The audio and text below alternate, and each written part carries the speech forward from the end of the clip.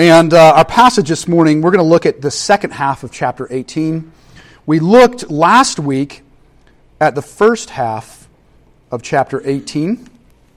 Let me turn there real quick. I'll be using the ESV version of the Bible.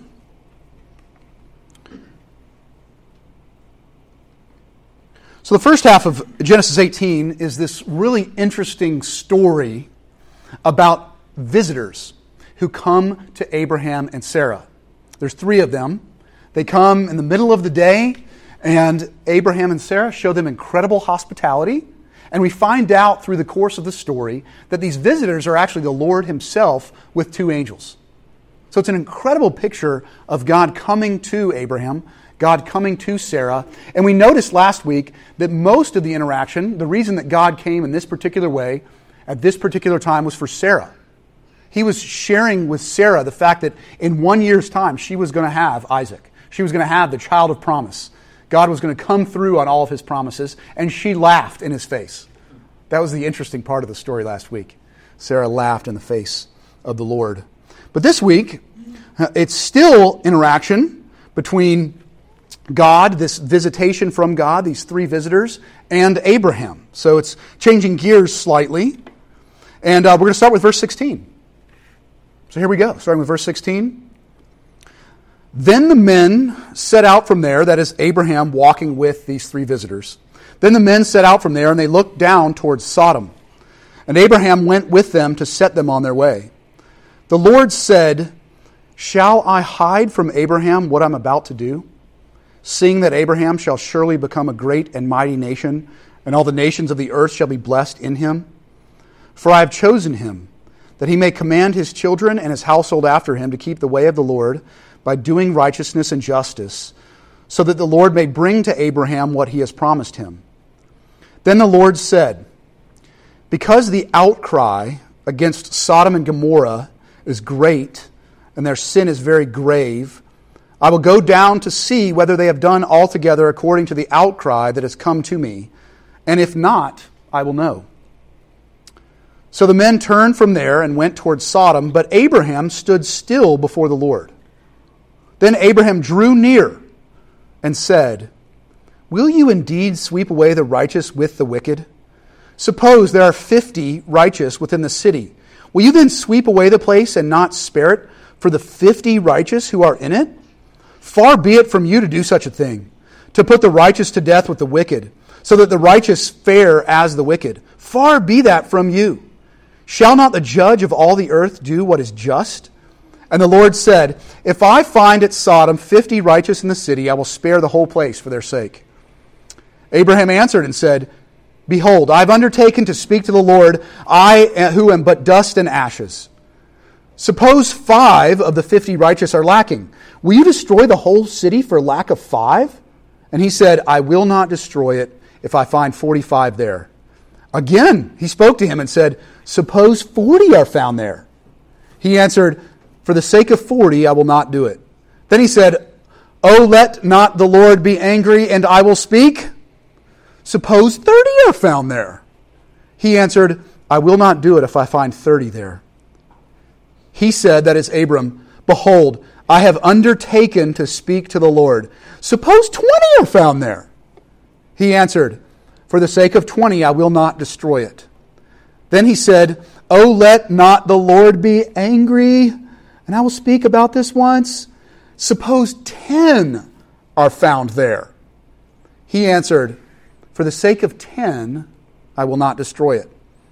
And the Lord went his way when he had finished speaking to Abraham, and Abraham returned to his place.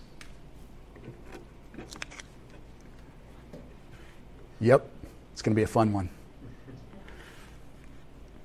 It was night. And as you well know, visibility is compromised at night. It's hard to see where you're going. We were on a road near the coast of Florida. This is about 2 weeks ago. And because it was night, there were things happening on this road that were a little scary. 30A is the road we were on, and it's where all of the beachgoers come out at night to go celebrate and have fun together. And one of them was having fun with her little puppy dog. And she was just walking down the street with some friends, and somebody who was obviously had a little too much to drink that evening set off some fireworks just beside her, and her precious little puppy darted out into the traffic, and because it was dark, the car that was directly in front of us ran over the dog. Sad moment. Mostly sad because I saw the woman react. She was on the side of the road, and she screamed and tried to run so quickly out into the traffic that she actually fell flat on her face and skinned up her whole body. And when she finally reached the puppy that was in the middle of the road, it was stiff as a board, kind of cocked to one side, and Christy and I assumed didn't make it. So Christy jumps out of the car because we're the first ones there on the scene, and she says, "How can we help? Is there anything we can do for your puppy?" And she's like freaking out, as you might imagine, because her dog's just been hit. And she says, "Yes, please, take me to the vet, the hospital, the whatever." So Christy's like, "Okay." And I'm like, "What?" I'm behind the drive. She grabs Lyndon. They run around to my parents' car who was behind us. And my parents were the ones who were truly freaking out because they thought a child had been hit on the road and not the puppy. But nonetheless, she climbs into my car with this stiff board of a puppy that's bleeding all over my seats. And I'm like, "Let's do this. To the hospital we shall go." Well, as I start looking up on my phone, yes, I was texting while I was driving, so I apologize for that part of the story. But we eventually found a hospital for dogs that was open 24 hours near the coast, and it happened to be about an hour and a half away. So I was like, "Would it be possible for you to call up one of your friends and them to drive you?" And she said yes. And but the entire time, she was absolutely in shock. She was freaking out. She was crying. She was convulsing. So I started praying. Right? That's what you do in these kind of situations. At least I do as a minister. And 2 minutes into the ordeal, the dog wakes up. Yay. Answered prayer right there. And then starts panting and just looking around. And it just acting like it was fine. It was not fine, but it acted like it was fine. And so we get into the parking lot where her friend's going to pick her up. And she is like, "Are we going to do this? And I thought the hospital's up closer. And there's this, that thing." And I just put my hands on her and I was like, "Can I pray for you? I'm a minister." And so I pray, and there's this beautiful time of a little bit of relaxation, a little bit of rest. I pray for the dog, pray for her heart. She didn't go to church. She didn't really have much exposure to God. But I was like, God had us here at this time, in this place. And her father, who texted me later, like that week, said the exact same thing. He's like, "Thank the Lord that there was a guardian angel on 30A that night to take care of my little girl." And it was a reminder to me as I dove into this passage in Genesis chapter 18 of the fact that God often speaks with us first. I mentioned that earlier in our service when we were looking at the passages, the affirmation of faith, the confession of sin. God initiates in our life.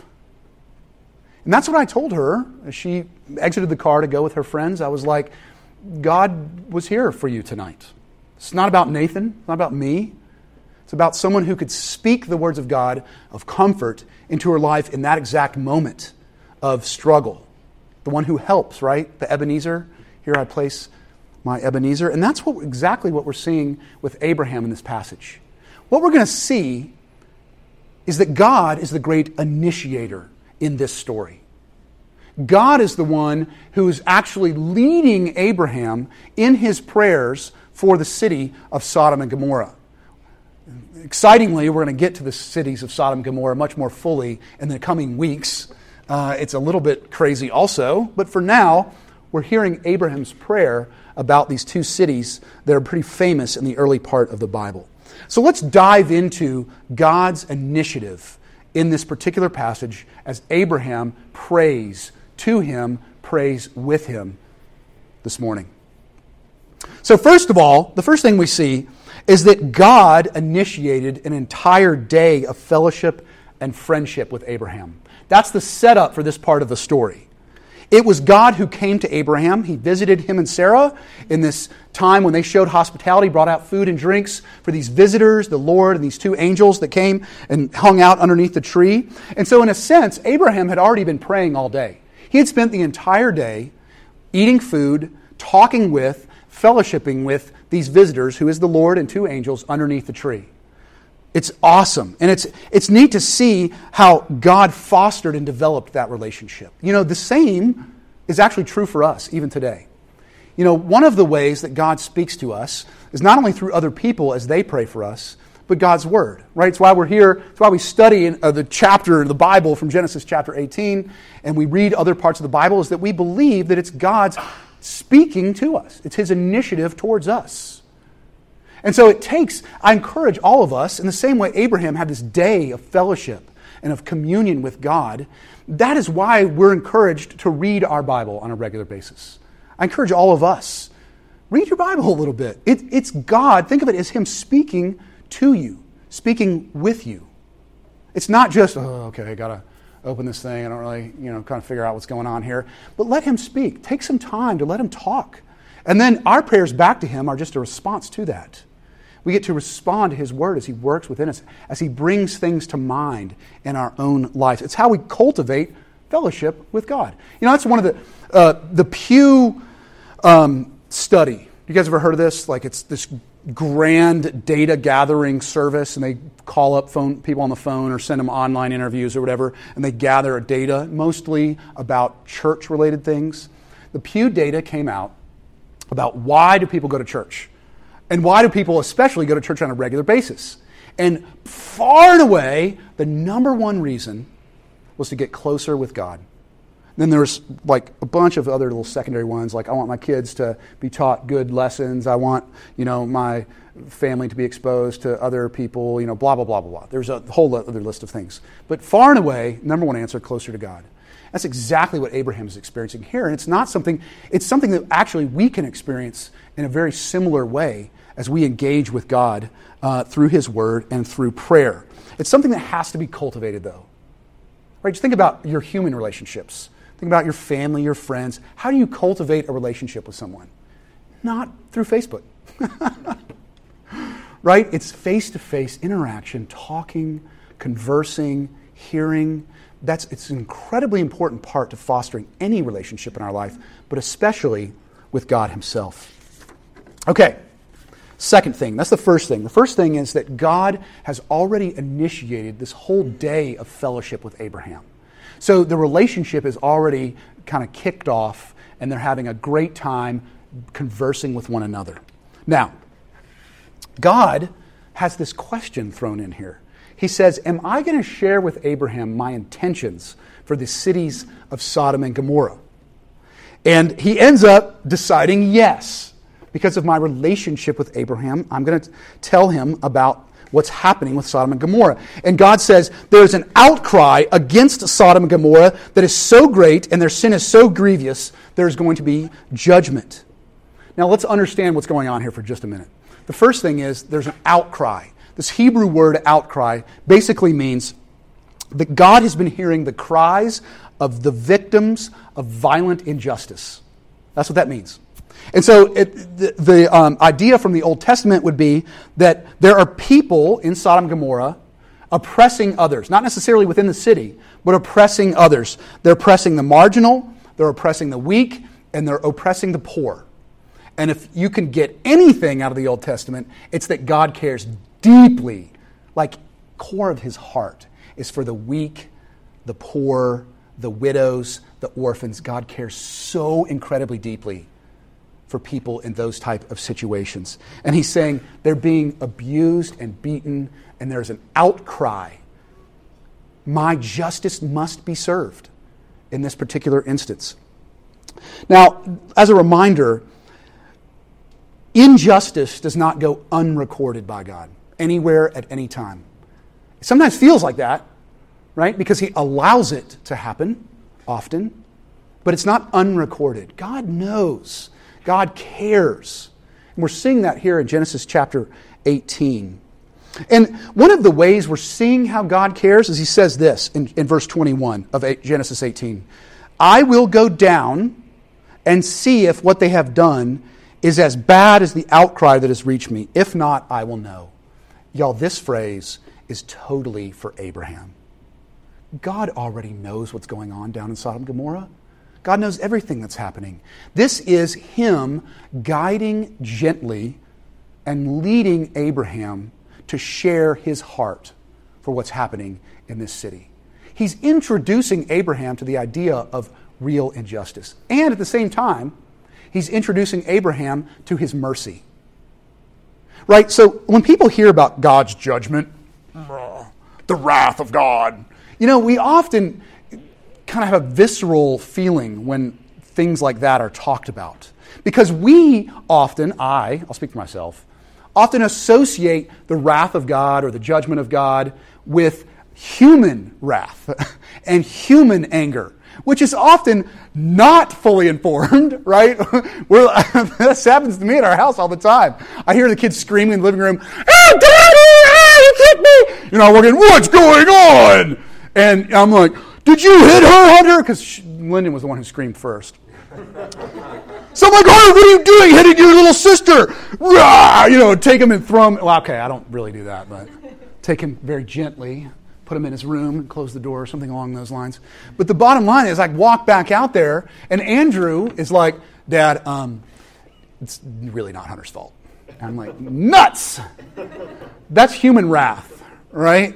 We do not ever have all of the information. And so most of the time, our judgment of other people, our wrath, is unjust in and of itself. One of the ways that Jesus deals with this in the chapters 5 through 7 of Matthew that we studied this past year is Jesus says this to us, to everyone: don't judge. He just lays it out there. Do not judge other people. It's that same verse where it says, pull the speck out of your own, or pull the plank out of your own eye before you even begin to look at the speck in someone else's eye.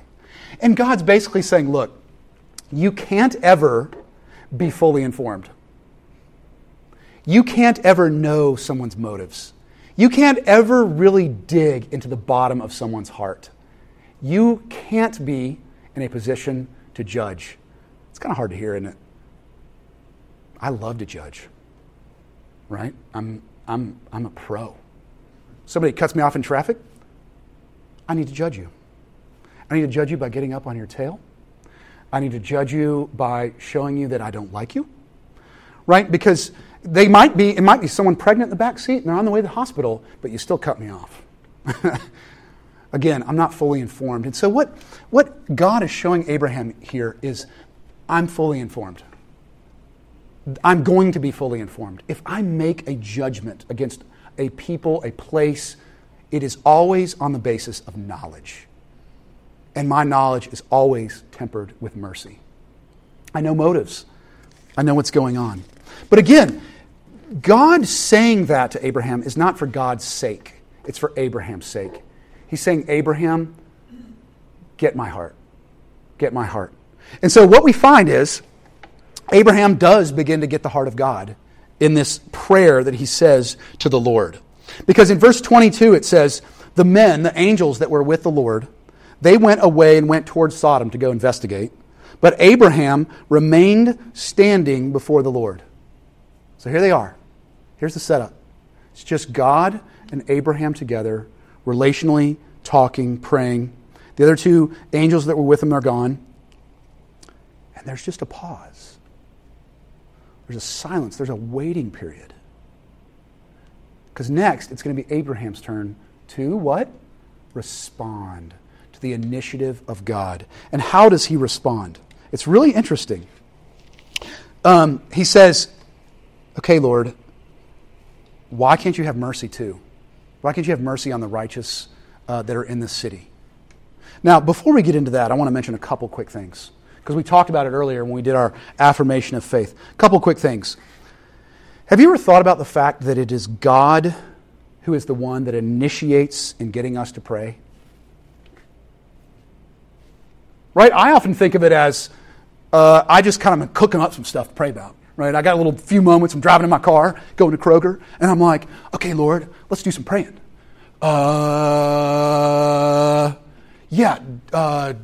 My family, grandma and granddaddy, help them have a good day today. Help Michael to, love life, something along those lines. And we think right at the time, we think we're cooking it up. Wow, man, I just nailed it. I just prayed for like half my list. It was awesome. But we have to remember that when we're in silence before God, when we're really listening, Galatians chapter 4, verse 6 kicks in. Because you are sons and daughters, God sent the Spirit of His Son into your hearts, the Spirit who calls out, Abba, Father. There's another passage, Romans chapter 8, says, we do not know what we ought to pray for, but the Spirit Himself intercedes for us with groans that words cannot express. And He who searches our hearts knows the mind of the Spirit, because the Spirit intercedes for the saints in accordance with God's will. You see, this is ultimately God's answer to this age-old question. If God is totally sovereign, totally in control, and has planned out all of history, why pray? Why pray? Right? He's got it all figured out. He's got it all planned out. What's the point in praying? So if we believe that about God, we believe He is in charge and in control of all. His prayer is His means to accomplish His will. He is the one who brings to our hearts what to pray about because He wants to accomplish something through our prayers. It's actually something God does in our life. If we're willing to give Him a little bit of space, if we're willing to listen to what He wants to show us and share with us, He is going to burden us with the things that He wants to bless and the things He wants to accomplish. It's amazing if you really think about it. Y'all, this one kind of hit me. I was like, what? But I could not avoid it. From all of Scripture, New Testament, back here, Genesis 18, Old Testament, it is God who brings prayer concerns to our minds. And God waits for us to pray along with Him. It's very much this idea of joining God in what He is already doing. It's a privilege to be invited into this. And that's exactly what Abraham is invited into in our passage this morning. So let's dive into Abraham's prayer and see how this plays out when he's praying to the Lord. His prayer is sort of a puzzle. It looks a little bit like bargaining at the market, doesn't it? Okay, if there's 50, will you save it? God, will you save the city and not bring your judgment upon it? And God's like, yes, if there's 50. He's like, let me try it again. 45. If there's 45, will you save it? Not judgment on it? Yes, says the Lord. Wait, 40? If there's 40, will you save it, please? Just do it for 40. And God's like, yes.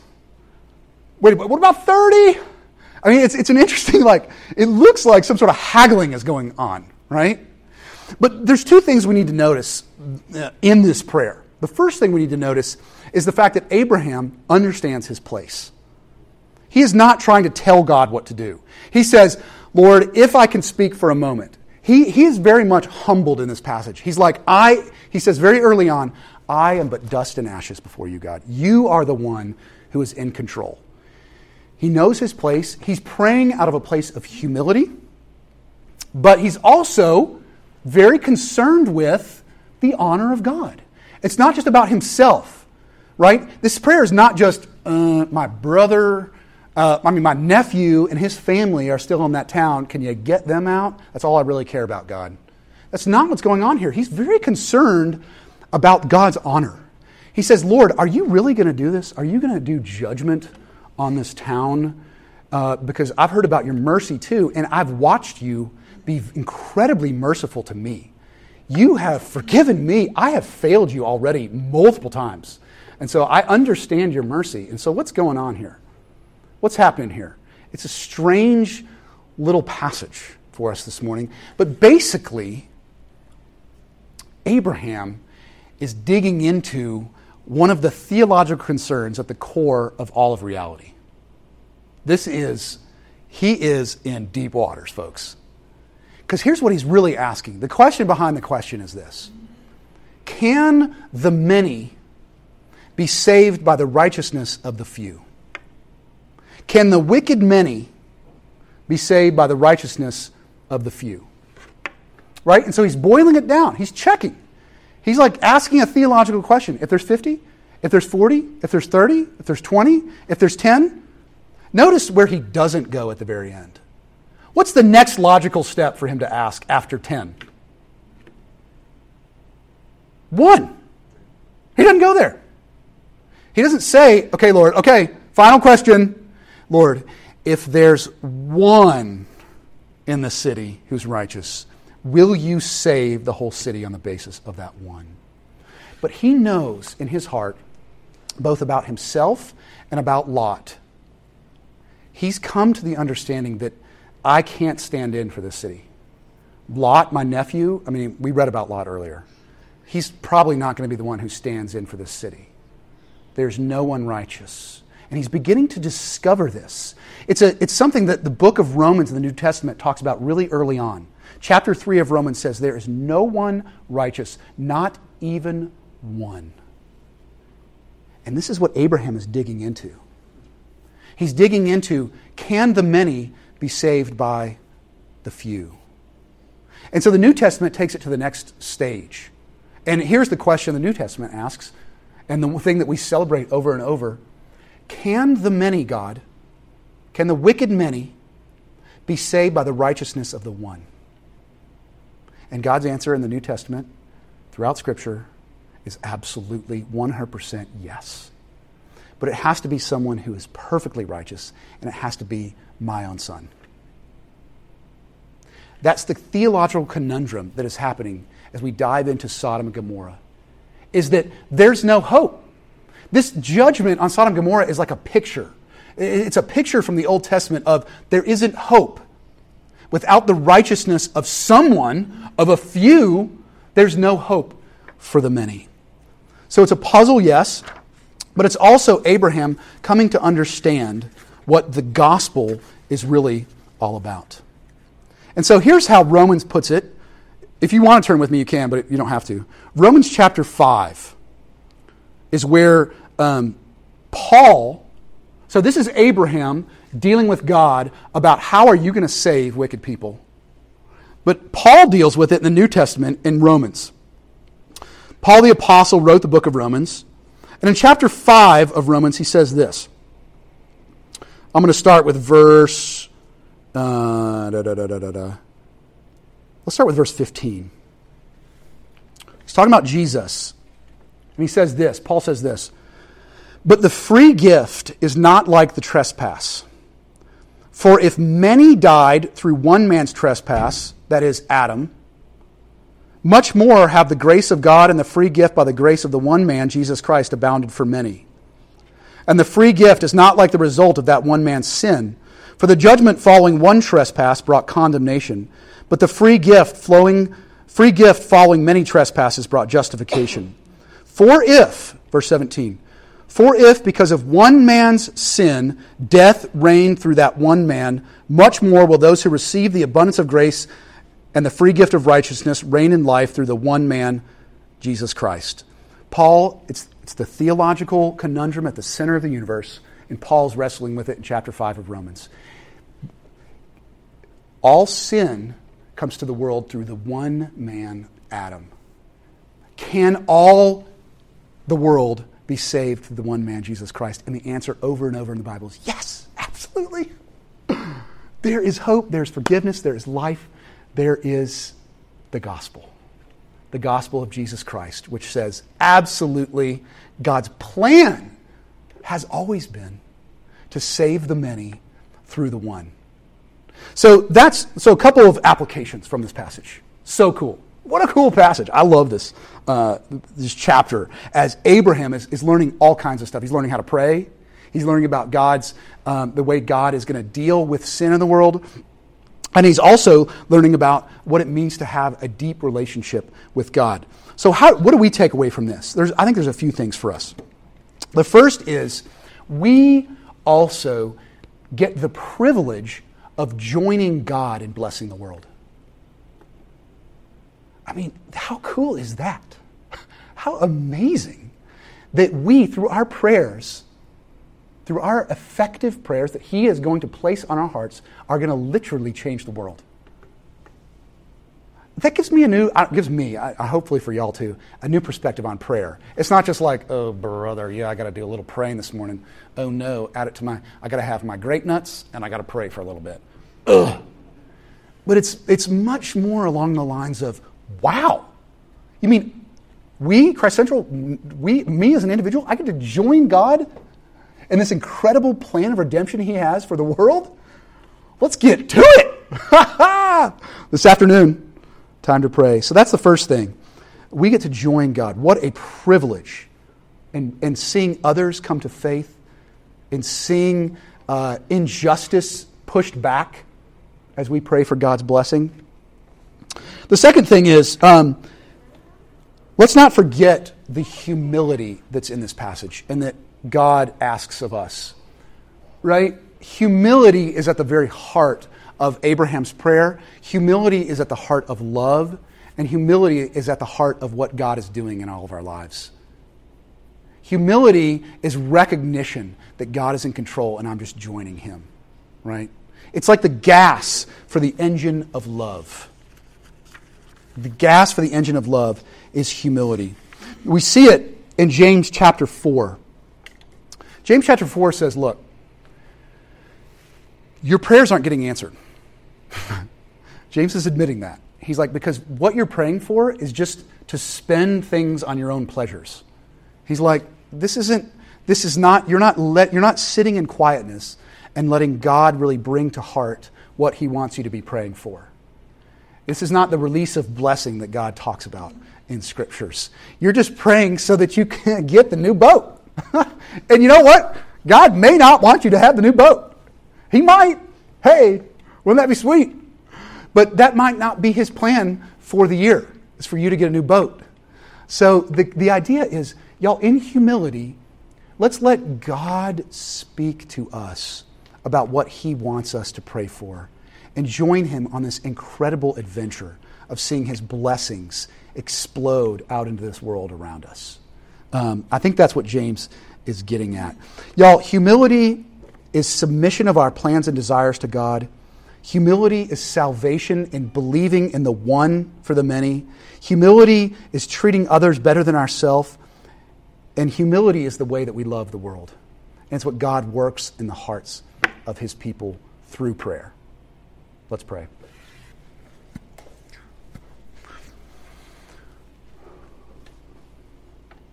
Hey, I'm going to take a minute to just let God not just say what is on my mind, but let Him kind of speak for a minute. I got to do more of that in humility.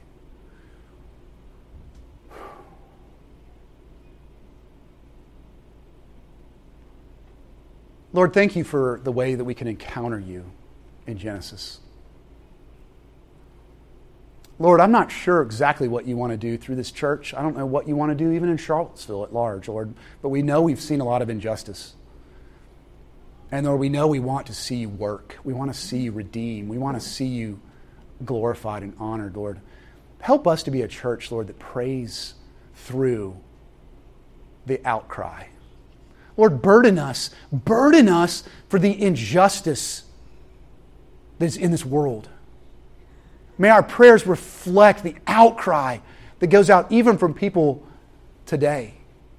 People who are oppressed, the poor, the weak, the marginal, the orphans, the widows, Lord. I pray that our heart would be the same as Yours, that we would go to the places we need to go, that we would pray for the people that You lay upon our hearts, Lord, that we would be a church, Lord, that unleashes Your goodness through prayer on this place. Lord, thank You for the one that saved the many. And we pray this all in His name. Amen. Let's see if the kiddos are coming in. Yep. Are they, Brian, can you check and make sure are they heading this way? Rock on. Kiddos are fun to have, aren't they? Most of the time. We'll let them come in before we get started. Well, hello there. Welcome back. Hello, hello. Hi.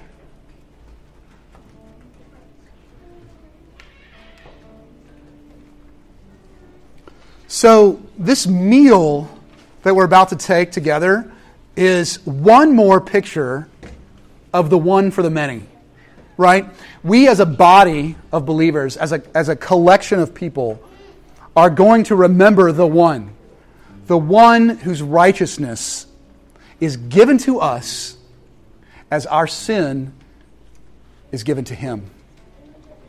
Let's now feast in this meal that Jesus is the one who instituted this meal.